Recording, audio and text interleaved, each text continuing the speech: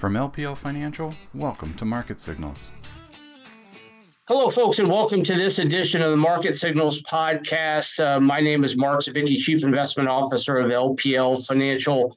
Joining me today is Quincy Krosby, Chief Global Strategist. Quincy, how are you?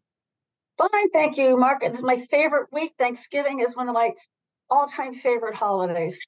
Yes, and it's my job today to tee up a few things that we want to talk about. And we are recording this on Monday, November 20th, so the Monday ahead of Thanksgiving.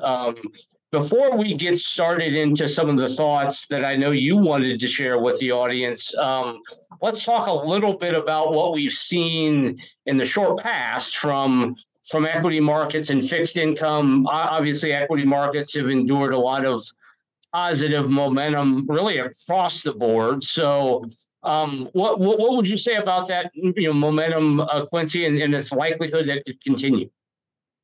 Well, first of all, one of the major catalysts for the market coming off the lows, and that it began on November 1st, was the announcement from the Treasury Department suggesting that the supply that would have to go into auction actually was going to be slightly lower, which was music to the market's ears, because one of the problems for the market has been that with the oversupply going into the auction, that the yields coming out from the auction where it was settled were just too high. Remember, that was what got the equity market so nervous, is that yields were just jumping higher to 5%. That announcement helped the market.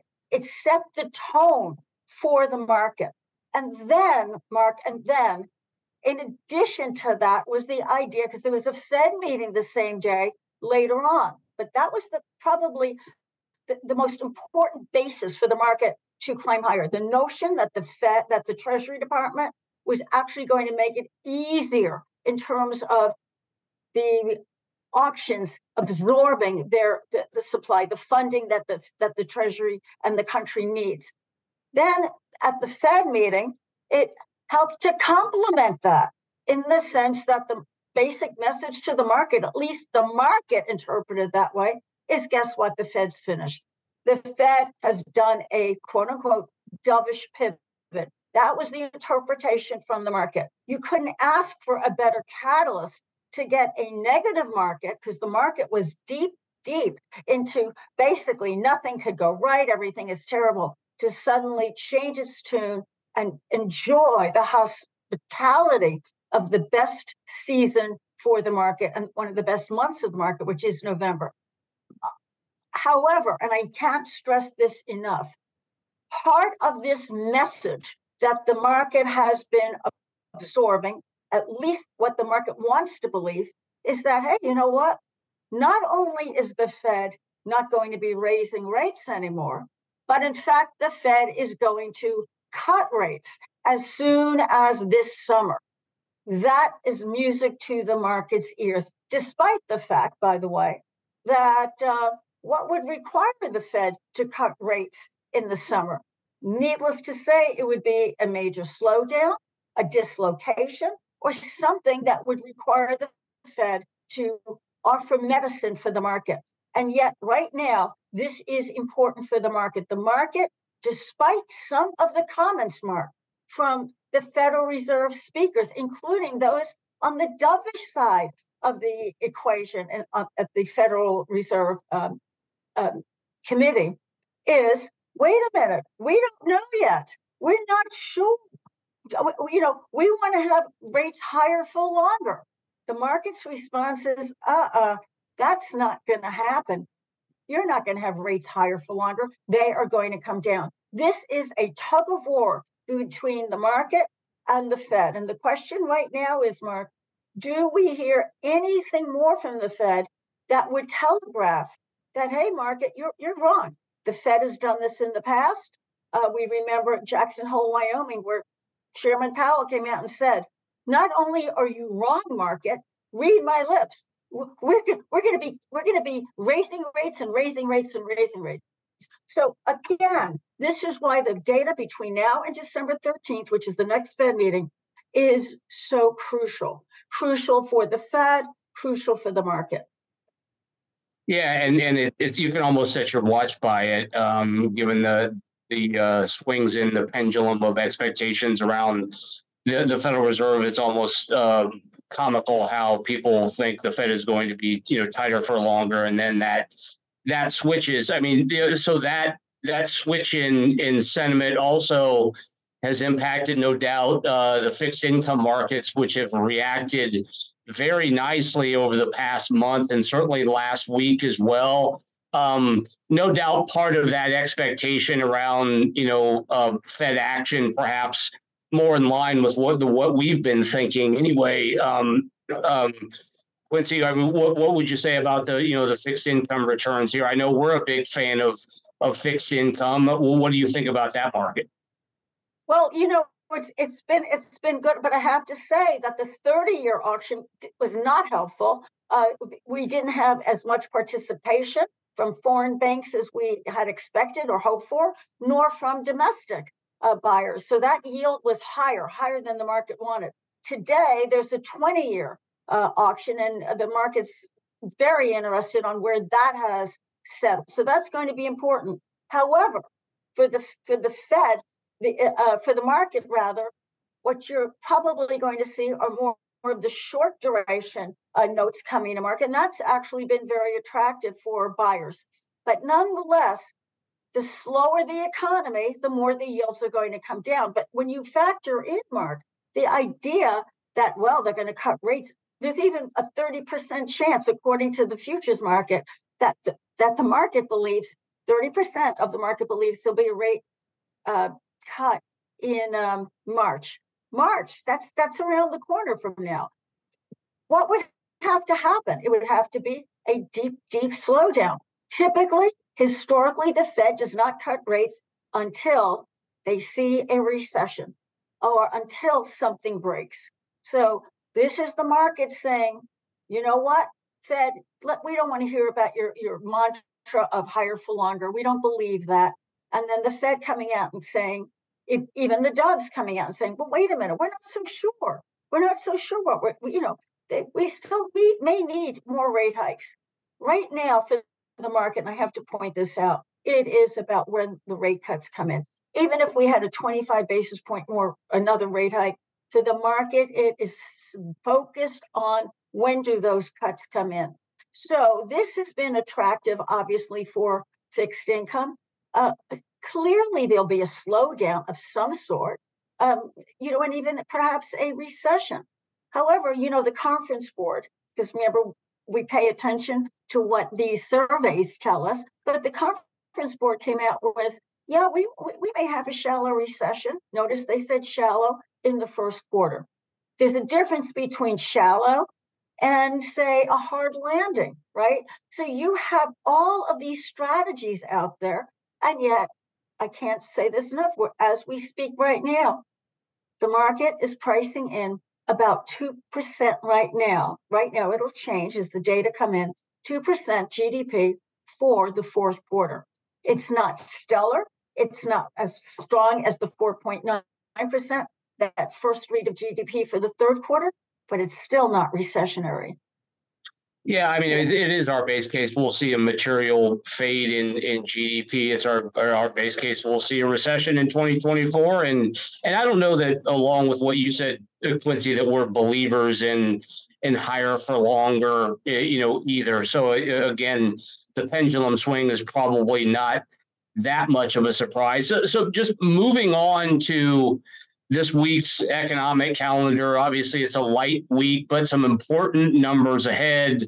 The Fed meeting minutes for one thing tomorrow. Quincy, how does the week set up in terms of economic data, and what has got your eye? Well, we'll have existing home sales. The expectations are that will be a little bit better. And remember, last week we had a better print on new home sales. And also pending home sales turning up a little bit. Obviously, for the year it's down, but it's trending up. The other thing that we're going to have this week, which I think is very important, is we will have durable goods. And why is that important? Because embedded within the durable goods report is a picture of capital expenditures. And we've seen that companies have been a bit more careful. It has been actually fairly weak. We'll see if that has changed at all. The other thing this week, which is not in the numbers, but it is certainly, I would have to say, more important than the numbers, by the way, given the importance of the US consumer, 68% of GDP is consumer spending, is how are consumers facing Thanksgiving week for spending, Black Friday, which is the day historically that the retailers in our country actually go from negative to positive. Not to mention the importance of Cyber Monday, in which billions of dollars as consumers look to see, can I get bargains, promotions, you name it. This is crucial. And why is it crucial? Obviously, because of our role in the larger economy, but also from comments out of Walmart last week. And, you know, Mark, I thought that this was going to get the market to sell off and ask questions later. It did not. Maybe because it was perceived as actual good news. If you're in the camp that we're headed towards a recession, maybe the commentary from Walmart was perceived as, aha, this is exactly what we think. And ultimately, this will lead to the downturn that forces the Fed to cut rates. And that comment from the CFO from Walmart last week was, you know, we've seen a slowdown in consumer spending from the beginning of October, not just last week or the week before, but from October. And then coming from the CEO of Walmart, it was this comment that he saw the potential for a spate of deflation coming up. So those two comments, you know, normally would have the market very, very nervous. But, you know, the market heard it, didn't like it, but then moved on and actually, you know, wound up in the green. Again, I believe because it was bad news becoming good news. So this week, we're watching the consumer, those pictures of the consumer spending. I don't know, and maybe you know, Mark, is there a must-have? Every year there's a must-have where folks get in line. It doesn't matter, rain, snow, sleet. They had to have it. It may be a toy for their children, and they will pay full price. But Americans have been taught, I love this, but you let the retailers blink first. They're willing to hold out until the retailers blink and cut those prices. And those discounts are out there. I'm watching them as I go into the various stores. But still, the consumer, except for the lower income consumer, under tremendous pressure. That's where the delinquencies are, the late payments are, the subprime loans for the automobiles, the vehicles. That's where the problems are. What we need to see is, are we going to see more spending? Now that the UAW strike is over, that lasted longer than the market thought and longer than they thought. And now they could take a deep sigh of relief. And maybe we see more spending. And that's interesting because we saw initial unemployment claims pick up. We saw continuing claims pick up. And some of that has been attributed to how the UAW strike skewed some of these numbers. So this week is terribly important. The Fed minutes are coming out. Now, I have to say, years ago, this was one of the most important market moving events of the month. However, given how every single meeting is live, how Fed speak is part of the fabric of our markets, we know what they're thinking. But still, with the Fed minutes, everyone is looking for a kernel of information that perhaps the market did not assimilate. And that's really why we pay attention to it. It's coming out tomorrow afternoon.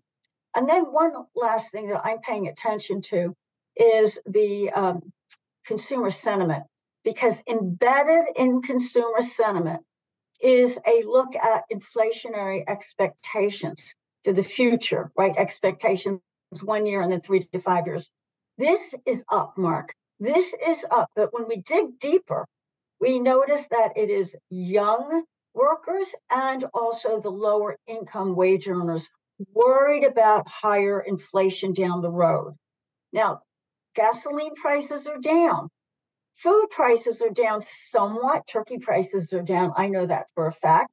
But the point here is that you have to have those expectations come in.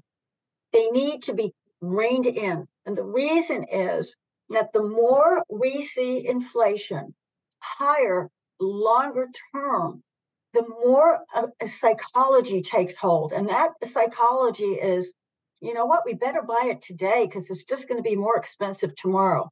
That's inflationary. The opposite of deflation, which is, hold on, don't buy it today because tomorrow it's going to be cheaper. The Fed has to make sure that consumer expectations are anchored. This is important for any central bank. They can't let this fester. So we're hoping that that number comes in this report this week. Yeah, and your comments on Walmart are certainly interesting, and we were discussing similar comments actually from Target a couple weeks ago on cautionary comments around the consumer as well. So it's not just Walmart out there, and we've not long, but over the last several months really been highlighting the delinquencies in credit cards and auto loans, which you mentioned as well. We just think the consumer is set to slow down in 2024 relative to 2023, and certainly some of the retailers are seeing early signs of that. Let me ask you a couple of questions, Quincy. We have a little bit of a turkey theme here today, given the week. And I'm going to cover a couple things that I know that's on your mind, and I want you to share your expertise with the audience. Actually, two questions really back to back. What's underpinning the latest equity rally? And is the market overbought and due for a consolidation? Yeah, we discussed that just a few minutes ago, but just to make it clear, underpinning this market rally is a deep belief that the Fed is finished. We call that the dovish pivot, and that it will be complemented by rate cuts early on, despite the Fed claiming over and over and over and over again, no, you're wrong. The market says you're wrong, Fed, because this is what's going to happen. That belief is underpinning the market. And is the market overbought? Yeah, the market is short-term overbought by the metrics that are used. Typically, an overbought market there'll be something to come along and have that market pull back. But one thing that can happen is the market goes sideways, the market meanders a little bit up, a little bit down, but sideways. We saw that a bit last week. That helps to just burn off some of that excess froth. It's healthy for the market, but overall, this market is a market that came back to life from the doom and gloom of no, there'll be no recovery at the end of the year. There'll be no Santa Claus rally. There'll be nothing. This is terrible. Marc, the market reminds me of Mother Nature. When Mother Nature sees everybody agreeing on something, Mother Nature wallops you. Oh, it never ceases to amaze me. Same thing with the market. The market got fed up with everyone saying on TV and the news, well, every year we get a rally in the last part of the year. Every year we do. These are the statistics. That was the overwhelming consensus estimates. You know what the market said? Hey, we'll make the decision, not you. And the market put us into negative thoughts. That is usually when you get a nice turn. And we talked about this November 1, we got that turn from the Treasury Department and then again from the Fed. And there are many catalysts for the market ending higher this year. Yeah, and so we've touched on really kind of like the sentiment side of it, which is the Federal Reserve and expectations for, like you said, a little bit of a directional change in monetary policy, which again is our base case, and it's been that way for a little while now. Let's talk fundamentals here for a minute about corporate earnings. As the question reads, how have corporate earnings been overall? And then secondarily, what should we expect from corporate earnings going forward? Well, that's the basis, should be the basis for the market. But corporate earnings have been solid. Some have been actually stellar, but overall solid. And one other aspect to the earnings season is that the margins, everyone had been looking for margin compression, because if you start seeing pressure on operating margins, the next thing you think about is, well, they're going to have layoffs in order to make that bottom line. Ironically, margins have been expanding rather than compressing, which is very good news because that helps, obviously, the bottom line. And the other thing is we've had a nice round of earnings surprises. That's always what the market wants to see. And basically, this earnings season has been a success. In fact, to a large degree, we are entering the 2024 first quarter with the earnings recession just about over.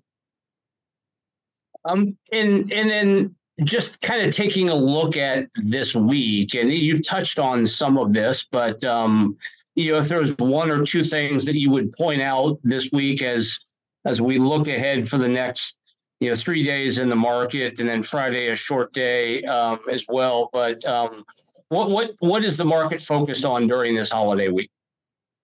Well, this week is very important just in terms of earnings. I just want to point that out. We had lows. We're going to have Deere, which is important because all of these tell a story, a larger story. Deere, for example, in terms of infrastructure spending, right? And Lowe's telling us about the consumer and fixing up houses and fixing up condos and a lawn and so on and so forth, just like Home Depot. But we're going to have a very important earnings, and that is NVIDIA. And why is NVIDIA so important? Because you may know NVIDIA as the top gaming company, which is how we all knew NVIDIA. If you like gaming, you knew NVIDIA. NVIDIA has become and evolved into probably the most important semiconductor name related to artificial intelligence. It's fast, it's quick, it's the kind of thing that the AI movement needs. It's an essential. They have had 2 quarters of unbelievable, unparalleled reports. They were what we would call in the industry triple plays: top line, bottom line, and guidance. There's a fear that they can't do it again. That fear, oh my goodness, they can't do it again. And yet the analysts are suggesting, hang on, they just may. Now, one of the concerns for NVIDIA is this, that because of their relationship with China, they had come up with a special chip just for China that they believe would pass compliance from the U.S. government. The fact is it wasn't. The U.S. government said, nope, this is not what we want to see going over into China. There is a sensitivity regarding our semiconductor innovation, our chips, our software getting into the Chinese military.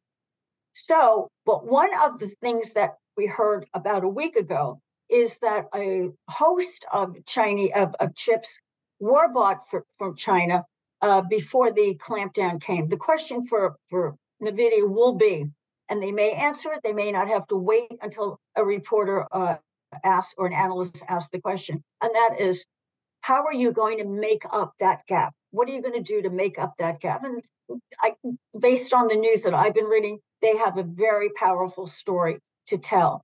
But NVIDIA joins the big 6. It's become an integral part of the 7, the Magnificent 7. Together, they represent close to 29% in terms of the weighting for the S&P 500. Now, it is interesting that NVIDIA has its report late in the season, well after the other 6 have reported. This is the reason is that NVIDIA was never part of that group until AI became so entrenched, and NVIDIA fit right in there in terms of their fast processing chips for generative AI. It's going to be an incredibly important report. It is actually market moving. And again, the expectations are that they will beat their previous reports. That would be amazing. That will be absolutely amazing. And it will be a positive for the market. This is a shortened week, Mark, as you know, we all know, and volume tends to be down. So anything in the market can be skewed in one direction or another. If this is a strong report, as the analysts believe, and the guidance is incredibly strong, it could provide a halo effect for the entire market, even despite maybe what consumers are doing, because that is also absolutely key. Yeah, and thank you, Quincy, for that. I mean, honestly, just from a personal perspective, I mean, the way S&P 500 companies are able to manage around various different variables, whether it's inflation, whether it's COVID, whether it's whatever it may be, they are seemingly excellent at doing that. And so consequently, we're getting probably a little bit better earnings than most people had expected. Let me pause and thank you for joining us on this short Thanksgiving week. Jeff Bookbinder will be back in this chair on Monday for the new Market Signals podcast. Thank you, Quincy Krosby, for your time. Audience, thank you for joining us, and have a great week. This material was provided by LPL Financial, is for general information only, and is not intended to provide specific advice or recommendations for any individual. There is no assurance that the views or strategies discussed are suitable for all investors or will yield positive outcomes. Investing involves risk, including possible loss of principal. Any economic forecasts set forth in the podcast may not develop as predicted and are subject to change.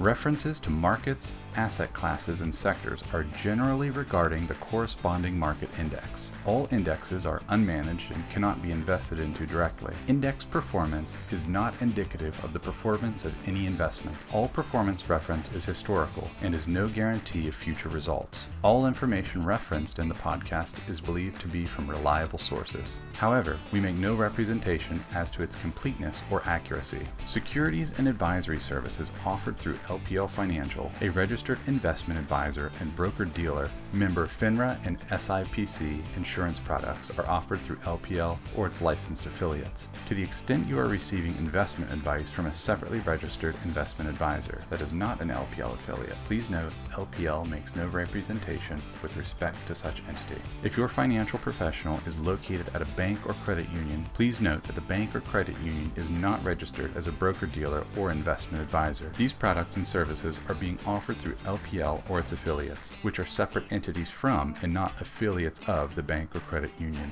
Securities insurance offered through LPL or its affiliates are not insured by the FDIC or NCUA or any government agency, not bank or credit union guaranteed, not bank or credit union deposit or obligations, and may lose value.